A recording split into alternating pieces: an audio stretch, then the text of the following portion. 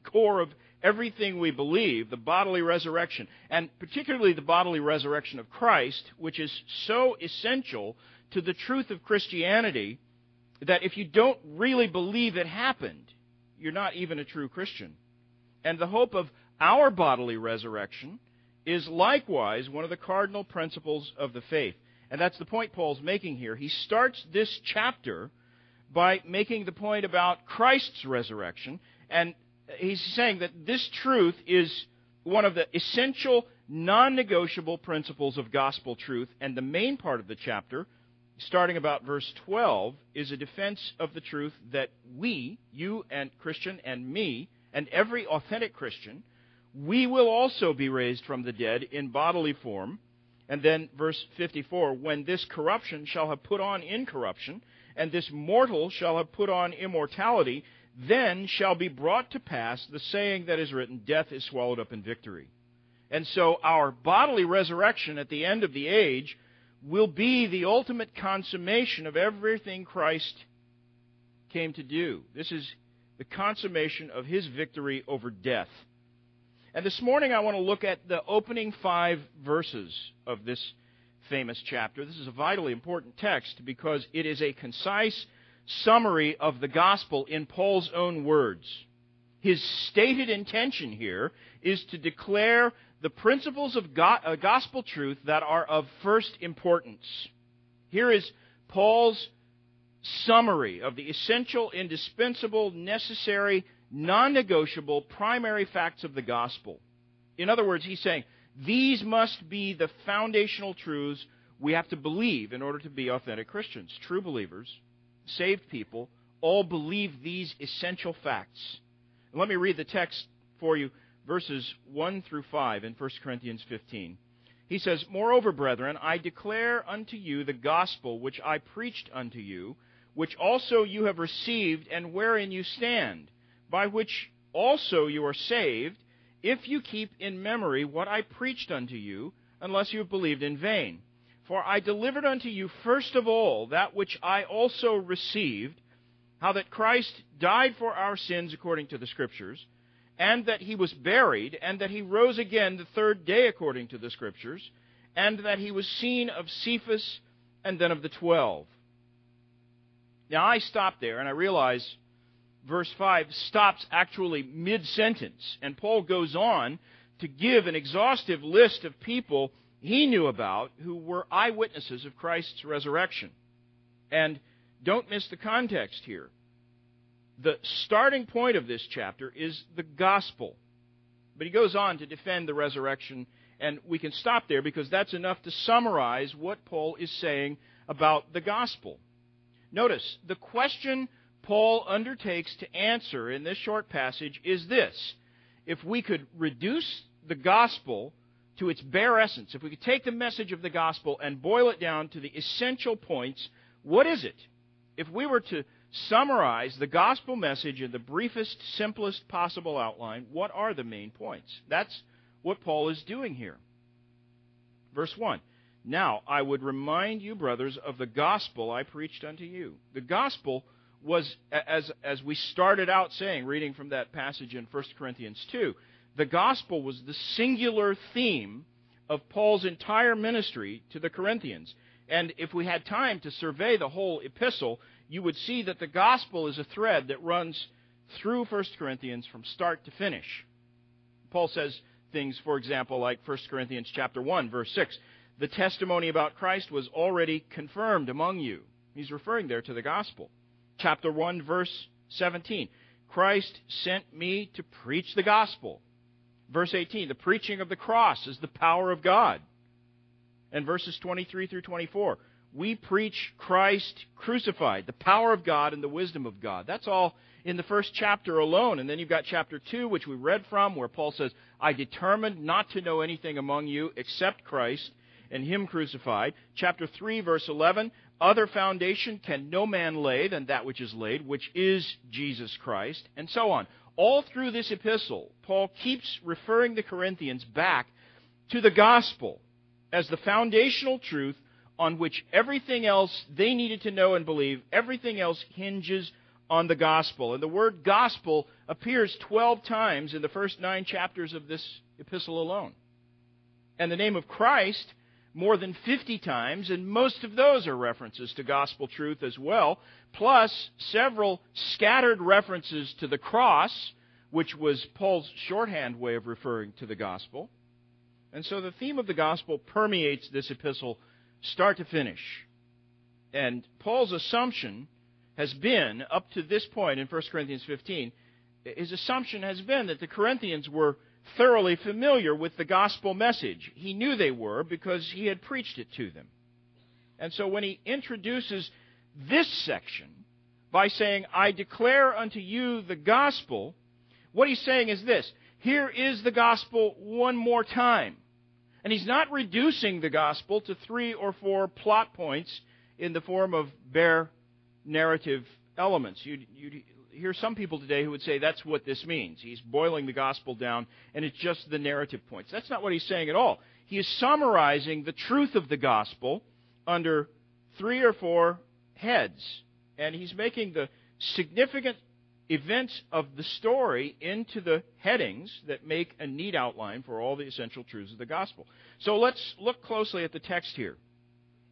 Verses 1 and 2 are where Paul introduces this, what's a large section of the epistle. It's a major transition, actually, in the flow of the epistle. Up to this point, Paul has been correcting problems in the church of Corinth. He's still correcting problems, but up to this point, they've been behavioral problems mostly.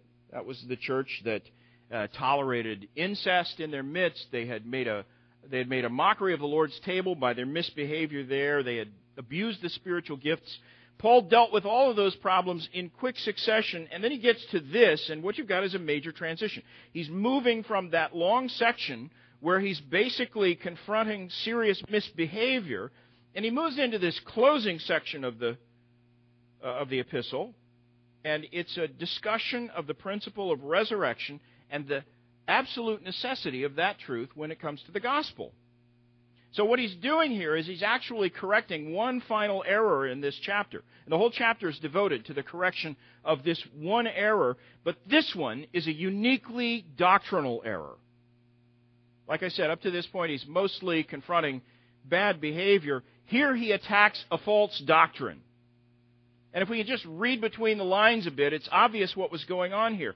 Apparently, there were people in and around the church in Corinth who weren't convinced that the Christian message about resurrection was meant to be understood literally. And if you've ever studied Acts, you know this was a huge problem in Greek culture. It comes to the forefront, especially in Acts 17, that the Athenian philosophers really stumbled over the idea of bodily resurrection. And that was a major stumbling block in all of Greek culture. The philosophers of Athens were so absolutely shocked and appalled that someone of Paul's obvious learning and education could believe in the literal resurrection of the human body after death, that really ended Paul's message on Mars Hill. And Corinth was only 50 miles as the crow flies from Mars Hill in Athens. In fact, there was a hill outside Corinth that if you got on the top of it on a clear day, you could see all the way to Athens. So this was the same basic culture there, and the idea of resurrection was just as hard for the Corinthians to swallow as it was for the Athenians. And from what we can fathom here in 1 Corinthians 15, what we just read between the lines and understand what Paul is answering here tells us a little bit about what was going on in that church. It seems people had somehow got into the Corinthian church who were saying there is no resurrection of the dead, period. And in all likelihood, they were teaching that Christ rose spiritually but not really bodily, and that believers would likewise rise only in a spiritual sense. That idea was much more compatible with the Greek notion of what the afterlife was like. They believed in life after death, but they considered the notion of bodily resurrection particularly foolish. Now, whether these doubts about the literal resurrection were spreading in Corinth because perhaps some deliberate false teachers had come in, or maybe they just had some well-meaning but sort of postmodern people in their presence who were trying to contextualize the message so that it wouldn't pose as much of a challenge to people in that culture. I don't know. Either way, it's clear that there was a denial of bodily resurrection, and that this was such a corruption of the gospel and the truth of the gospel that Paul needed to correct it with force and with clarity, and that's exactly what he does in this chapter. And so bear in mind, first of all, that he is writing this chapter to stress that bodily resurrection is essential, not to categorize other doctrines as non-essential, but his focus here is on the resurrection. And he says, I want to review the basics of the gospel with you one more time. Verse 1. Now I would remind you, brothers, of the gospel I preached to you, which you received, in which you stand, and by which you are being saved, if you hold fast to the word I preached to you, unless you believed in vain. In other words, you are saved by God's grace through faith in this truth, and if you don't really believe all of this truth, he implies, you aren't really saved at all. That's what the phrase, you believed in vain, means. He's not threatening genuine believers that they might lose their salvation. He's cautioning people who seem to believe and pretended to believe that their wavering over such a crucial point of doctrine might be a sign that really they never actually believed to begin with. And so he's going to review the gospel with them. And here is how he sums it up. Verse 3, For I delivered to you as of first importance what I also received. Now I'm going to stop there and point out two crucial things to notice just about that phrase, and I'll point them out in reverse order. First, he stresses the fact that he received the gospel. And if you go back to Galatians 1, you'll see what this claim is. He is expressly claiming that he received the gospel by direct revelation from the risen Christ in person. Paul didn't learn the gospel in an apostolic seminar. And it wasn't taught to him by any of the other apostles even, or any earthly person. He received it from Christ by divine revelation, beginning at that moment when Christ stopped him on the road to Damascus. And he was blinded but received his sight, and also received an understanding of the gospel. He received it from Christ by revelation, and he delivered it to the Corinthians intact. This is an explicit claim from Paul that what he had preached to them and what he was about to write to them was divinely revealed truth, not merely Paul's personal opinion. So that's the first thing to notice. Second, notice the phrase, of first importance. That's what you have if you're reading the New American Standard, the English Standard Version, or the New International Version. The King James Version and the New King James Version both say, I delivered to you first of all, as if he's talking about first in order, in chronological order. This does not mean first in chronological order. He's speaking of the core of gospel truths that are first in order of importance. These are the primary truths of the gospel. These are the most essential, fundamental, basic truths on which all other truth rests. And Paul enumerates the gospel in 4 points. And I want to use those 4 points as our outline this morning. Make it simple for all of us. Here are 4 points of gospel truth that are foundational to every other truth of Christianity. And they are these: the crucifixion, burial, and resurrection, and then the eyewitness evidence of the resurrection of Christ. And I'll name those for you so you can get them down as we go through them individually. But here are 4 historical events that all take us back to that one pivotal weekend that culminated in the bodily resurrection of Christ. And let's consider these one at a time as we work our way through this text this morning. First is the crucifixion of Christ. The crucifixion of Christ. The end of verse 3, that Christ died for our sins according to the Scriptures. That is the first fundamental truth of gospel principles. Of all the gospel truths, that is the first and starting point, the most important of all. Now, it would be a serious mistake to conclude from that the real starting point of the gospel itself is Good Friday and the crucifixion. The real starting point of the gospel takes us all the way back to the Old Testament, which is what Paul is referring to when he says that Christ died according to the Scriptures. He's concerned here not merely with the historical facts of the gospel narrative, although as we're about to see, he is definitely concerned with the story as real history. But his focus here goes beyond the bare facts of history, and what he's concerned with is the meaning that is wrapped up in those facts. For Christ died for our sins according to the Scriptures. Really, that phrase alone could furnish us with enough material for 5 sermons. There is an infinite wealth of doctrinal truth loaded into that simple statement. And Paul basically sweeps up into those few words the doctrine of the atonement, the meaning of Christ's death, the mechanics of our justification, and the authority and accuracy of Scripture. He's referring to all of Scripture there when he says Christ died according to the Scriptures. He's saying that's the explanation even of the entire Old Testament sacrificial system.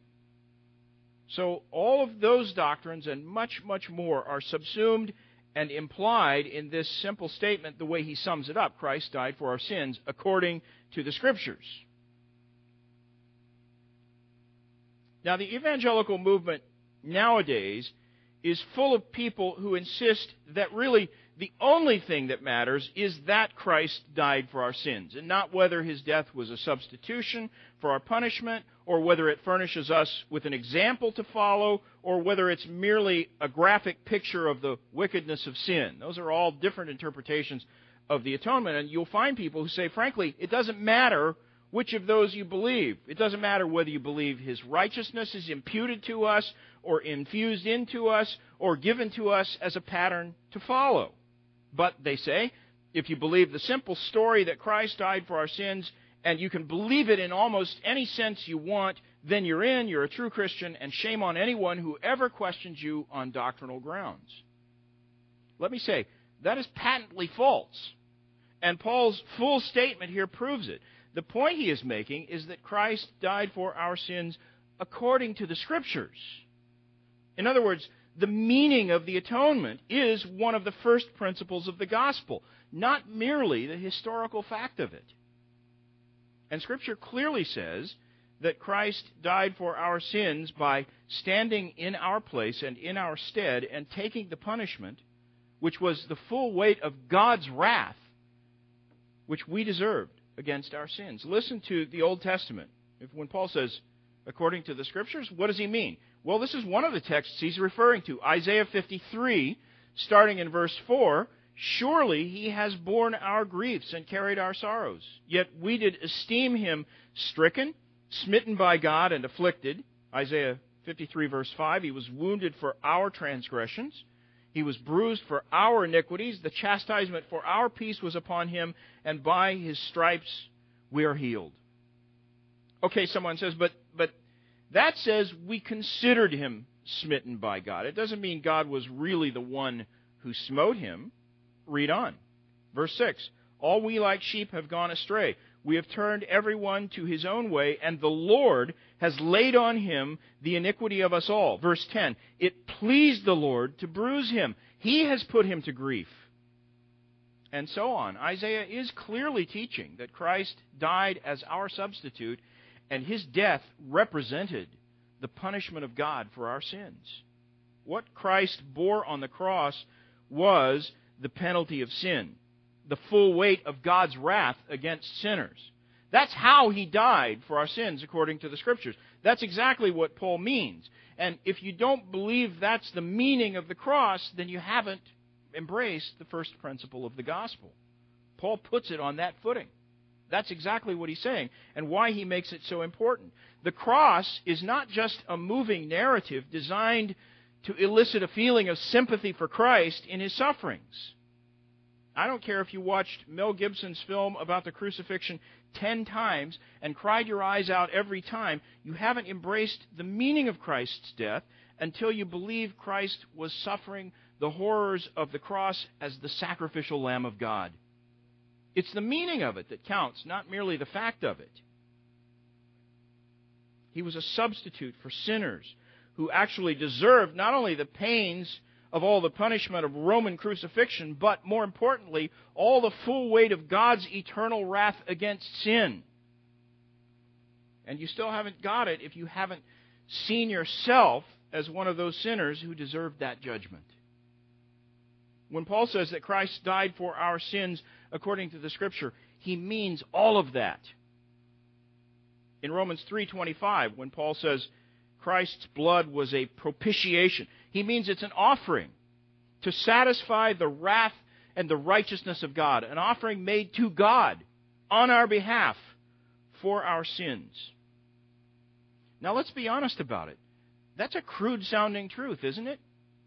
If you really think about it, it's not a comfortable idea. And if you are uncomfortable with the idea that God demanded a blood sacrifice in order to make His forgiveness possible, if you think that makes God sound severe and maybe even ruthless to require the life of an innocent victim, in this case His own Son, before He would forgive guilty sinners who actually deserved the punishment Christ took, if you stumble at that truth, you haven't grasped the importance of God's righteousness. And does your mind resonate with those who want to tone that truth down? And because they say it sounds like cosmic child abuse, God punishing His own Son in our place? If so, you haven't yet grasped the very heart of the gospel. Hebrews 9:22, without the shedding of blood, there is no forgiveness of sins. Leviticus 17:11, it is the blood that makes an atonement for the soul. God doesn't forgive apart from a perfect sacrifice. And that involves the shedding of the lifeblood of a perfect, flawless, sinless, substitutionary sacrifice. But in all the Old Testament sacrificial system, not one sacrifice was ever really good enough to do that. Hebrews 10, verse 4. It's not possible that the blood of bulls and goats should take away sins. And so Christ offered one perfect sacrifice for sins forever. All of Scripture teaches this truth of substitutionary sacrifice. Now, of course, ideas like blood atonement and propitiation do challenge the sensitivities of secular postmodern culture. Our world today recoils at these ideas. So there is no shortage of people today, even many who call themselves Christians, who want to refine and redefine the gospel in order to eliminate hard truths like those. Still, that is the very idea Paul has in mind when he says that Christ died for our sins according to the Scriptures. He's saying that's maybe a difficult truth, but that is the very first point of gospel truth. Here's another one. Number 2, the burial of Christ. Verse 4, and that He was buried. Now, at first glance, you might be surprised to see Paul name the burial of Christ as one of the first, most essential principles of gospel truth. If you think about it, and in fact, I doubt if any of us here, many of us seasoned Christians, and I'm sure all of us, most of us, if not all of us, would affirm the truth of Christ's burial, but this is, let's be honest, not a point most of us would think necessary, certainly not one of the ones we would instantly list as one of the fundamental truths of Christianity, the burial of Christ. It's not something most of us even meditate very deeply on. So let's ask what Paul was talking about here, the burial of Christ. He lists that as one of 4 points he makes as the essential truths of the gospel. What is he saying? Is there some secret, mysterious, doctrinal significance in the burial of Christ that Paul is trying to bring out here? No. Remember, these points are Paul's shorthand, sort of 4 points from the gospel narrative that he's using to categorize all the basic truths of the gospel. These are categories that include bigger truths, and they imply many more truths than just the bare facts of these events themselves. So think about this. What does the fact that Christ was buried suggest to you? And it seems to me that the point Paul is underscoring here is the reality and the historicity of Christ's death. Jesus didn't merely appear to die. His death was not a charade that was designed to fool His enemies. It wasn't a myth devised to teach some abstract idea. It was real. He was truly and literally dead, and that is a fact of history, one of the fundamental gospel facts. In fact, think back to our first point, where Paul says that Christ died for our sins according to the Scriptures. And the lesson there, again, is that the authentic gospel includes the true biblical meaning of Christ's death. That stresses the importance of sound doctrine. Now, here, when Paul says Christ was buried, he's saying that the true gospel affirms the historical facts of Christ's death and burial. If you don't believe the literal, historical, biblical account of what occurred on that original weekend when Christ rose from the dead, if you don't believe all of that was historically factual, Paul says you really haven't believed the gospel. Now, this is a vital truth to stress today, because we live in an era where there are a lot of self-styled religious experts, including men you see on TV, usually on the secular news channels. They haul these guys out to interview them as experts, men who obviously don't believe the truth of Scripture, including men who have attained the level of bishop in a supposedly Protestant body like the Anglican Church, who will say they don't believe it really matters much whether the facts of Jesus' resurrection and death are true. Paul says here it does matter. He was buried, and Scripture says he was buried under the watchful eye of a Roman military guard who, under Pilate's personal orders, in the words of Matthew 27:66, went and made the tomb secure by sealing the stone and setting a round-the-clock guard on the sepulchre. Roman soldiers, men from units who specialized in carrying out crucifixions, they knew very well how to tell whether someone was really dead.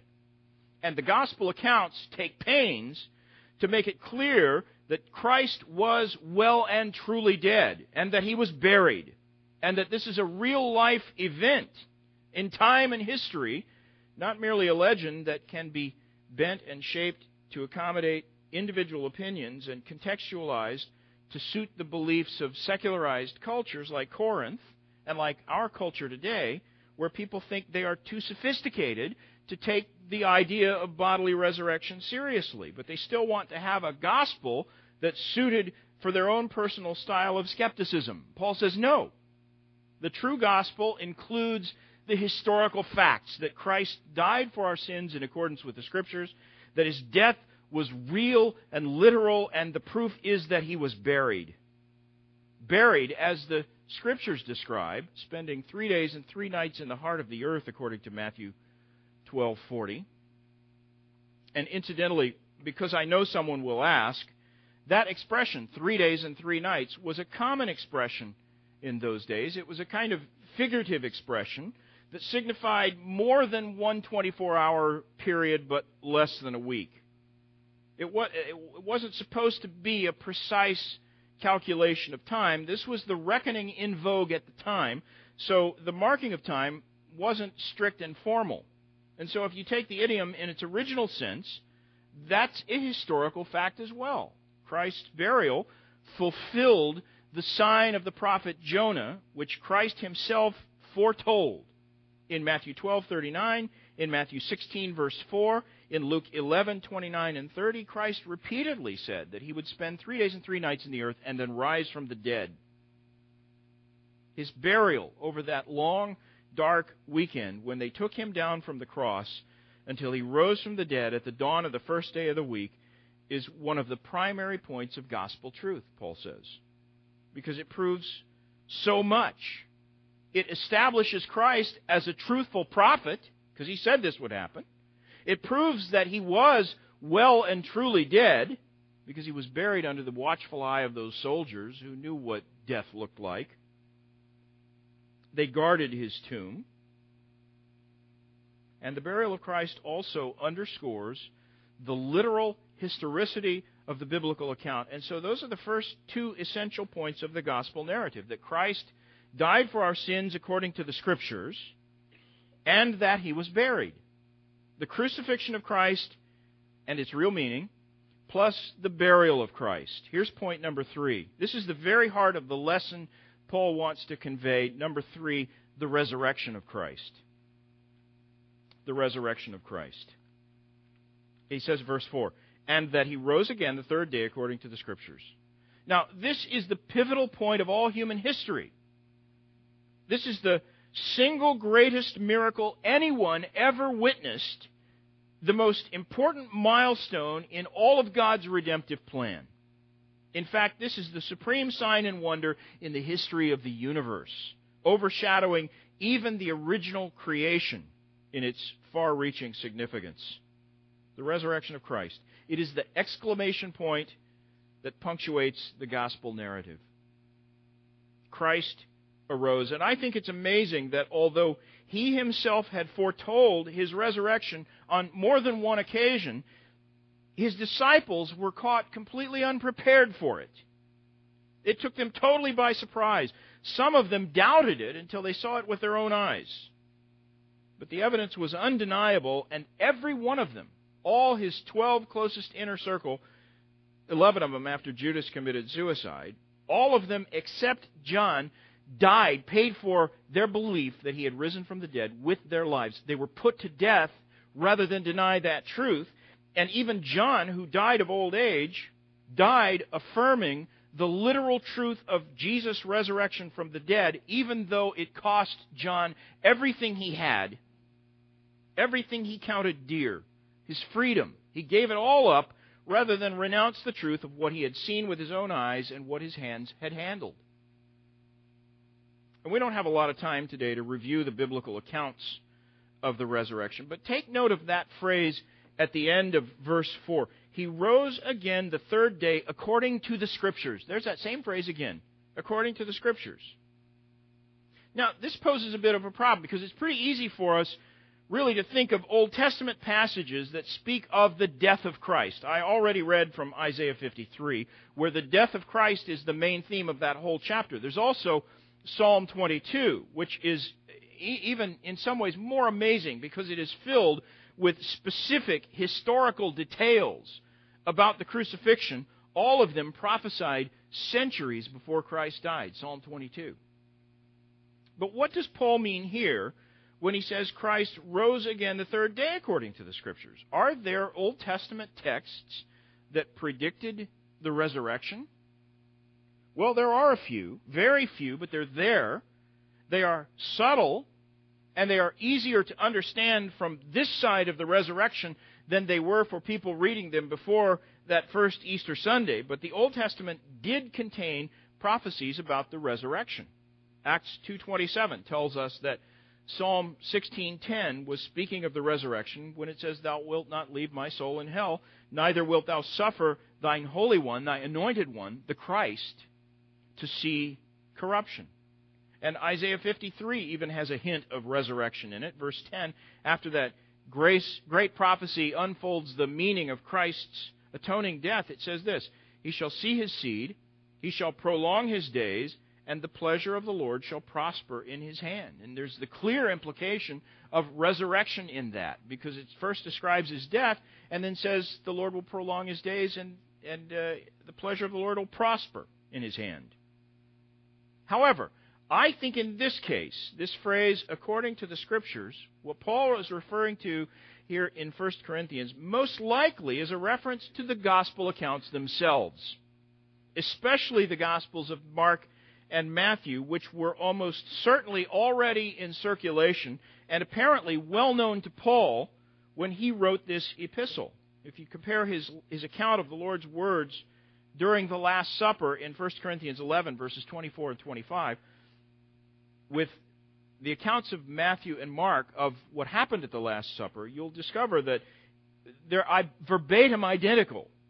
And even though Paul is emphatic in that context, saying that he received his knowledge of those events by divine revelation, again, from the risen Christ personally, that's how Paul found out about this truth, I think it's significant that he says he had told the Corinthians this before, from the beginning of his ministry, and here he repeats the wording exactly as it appears in the gospel accounts. The Corinthians could then compare the records of Matthew and Mark with the account they had received from Paul, and by that verify that what Paul had told them was true. And so I think there's some evidence to suggest that the earliest Gospels were already available to the Corinthians and known to them. And so when Paul says Christ was raised on the third day in accordance with the Scriptures, he may very well have had in mind Jesus' own words in the Gospels when Christ told the disciples he would rise from the dead, such as Matthew 17, verses 22 and 23, where Jesus said this to his disciples: "The Son of Man is about to be delivered into the hands of men, and they will kill him, and he will be raised on the third day." Or Matthew 16:21. Jesus began to show his disciples that he must go to Jerusalem and suffer many things from the elders and chief priests and scribes, and be killed, and on the third day be raised. Or Matthew 20, verses 18 and 19. "See," he says, "we are going up to Jerusalem, and the Son of Man will be delivered over to the chief priests and scribes, and they will condemn him to death and deliver him over to the Gentiles to be mocked and flogged and crucified, and he will be raised on the third day." Again, Jesus repeatedly had foretold these things. So the point is, first of all, that Jesus' resurrection, was indeed prophesied by Scripture. But please get this: the more important sense of those words in 1 Corinthians 15:4, he rose again the third day, according to the Scriptures. This is an exact parallel to the same expression in verse 3. Christ died for our sins, according to the Scriptures. And in other words, the main point here is not merely that this was prophesied, but that the true meaning of it is defined and determined by Scripture, not by our subjective interpretations of it. Paul is saying the same thing he said about the crucifixion. It's the meaning of it that's important. And the meaning is defined by Scripture, not by how we feel about it, not by what it means to us, but what it means to God, who gave us His Word and prophesied it and brought it to fruition. And what is the actual meaning of Christ's death, or Christ's resurrection, according to the Scriptures? Paul himself answers that in Romans chapter 1, verse 4, where he says, "Christ was declared to be the Son of God with power by the resurrection from the dead." The resurrection vindicated Christ, who had died as a common thief hung between two actual thieves, alongside sinners and on their behalf. And as he died, he looked for all the world like the worst sinner that had ever lived. And God himself treated him that way. That was the outpouring of wrath that he took. But when God raised him from the dead, it vindicated Christ. 1 Peter 1:21, God raised him from the dead and thereby gave him glory. Ephesians 1, verses 20 and 21, God raised him from the dead and seated him at his right hand in the heavenly places, far above all rule and authority and power and dominion, and above every name that is named, not only in this age, but also in the age to come. So it eternally vindicated him. Romans 6:9, Christ, being raised from the dead, will never die again. Death no longer has dominion over him.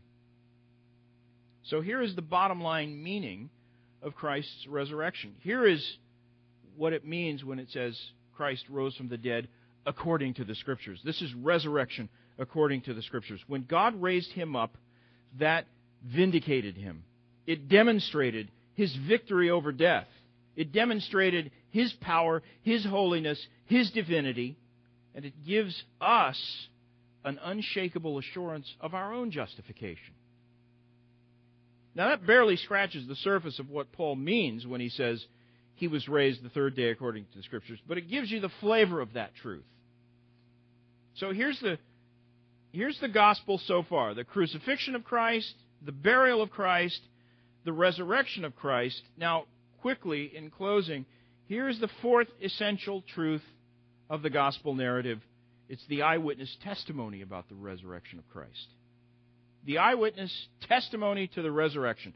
Now, there's an important parallelism here. Notice the first and the third points stress the true meaning of the gospel narrative, and they underscore that with this phrase, according to the Scriptures. The second and the fourth points stress the literal historicity of the gospel narrative alongside its true meaning.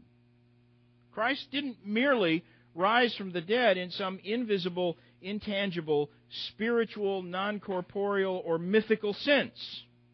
But he arose bodily from the dead so that his glorified body could be seen and touched and handled. And the proof is in verses 5 through 8 that he appeared to Cephas, that's Peter, then to the 12, and so on. And Paul actually, in this short text here, cites literally hundreds of eyewitnesses who could testify to the literal truth of the bodily resurrection of Christ. And that, Paul says, is another one of the essential first principles of gospel truth. Christ's resurrection, not merely a symbolic or allegorical idea, but the actual, historical, literal, bodily resurrection of Christ. And Paul spends the remainder of this chapter outlining the reasons why that truth is real and actual and absolutely crucial to the authentic gospel message. And again, he's saying, if you don't believe it, if you don't believe it's real and historical, just as certain and true as I'm standing here, then Paul is saying, you've not really come to true faith yet. That's what he's teaching. If you don't believe in that the truth of the resurrection is literal and historic, if it's not the basis for your hope in Christ, if it's not the basis for your expectation of eternal life and your own anticipation of a literal bodily resurrection, then you haven't yet truly believed the gospel. And so I ask you, visitors and members alike, to examine your hearts and honestly face the question Paul sets forth by implication for us here. It's the question of whether you have genuinely embraced the gospel as Paul presents it here. The historicity of it, the truth of it. It starts with the death of Christ as an atonement for our sins. A historical event that was as real as any event in history, punctuated by his burial under the watchful eyes of Roman soldiers who, again, knew death when they saw it. It includes the truth of substitutionary atonement, which satisfied the wrath and the righteousness of God. And that, in turn, implies a recognition of our own guilt and our own utter unworthiness, and then it culminates in the amazing resurrection of Christ from the dead as the first fruits of all who believe and are justified and will one day also rise bodily to spend eternity in His presence. That is the gospel. If you truly believe that, you are saved. And the fruit of salvation should be evident in your life. And if you've never embraced the gospel as Paul outlines it here, I urge you to turn to Christ today and be saved.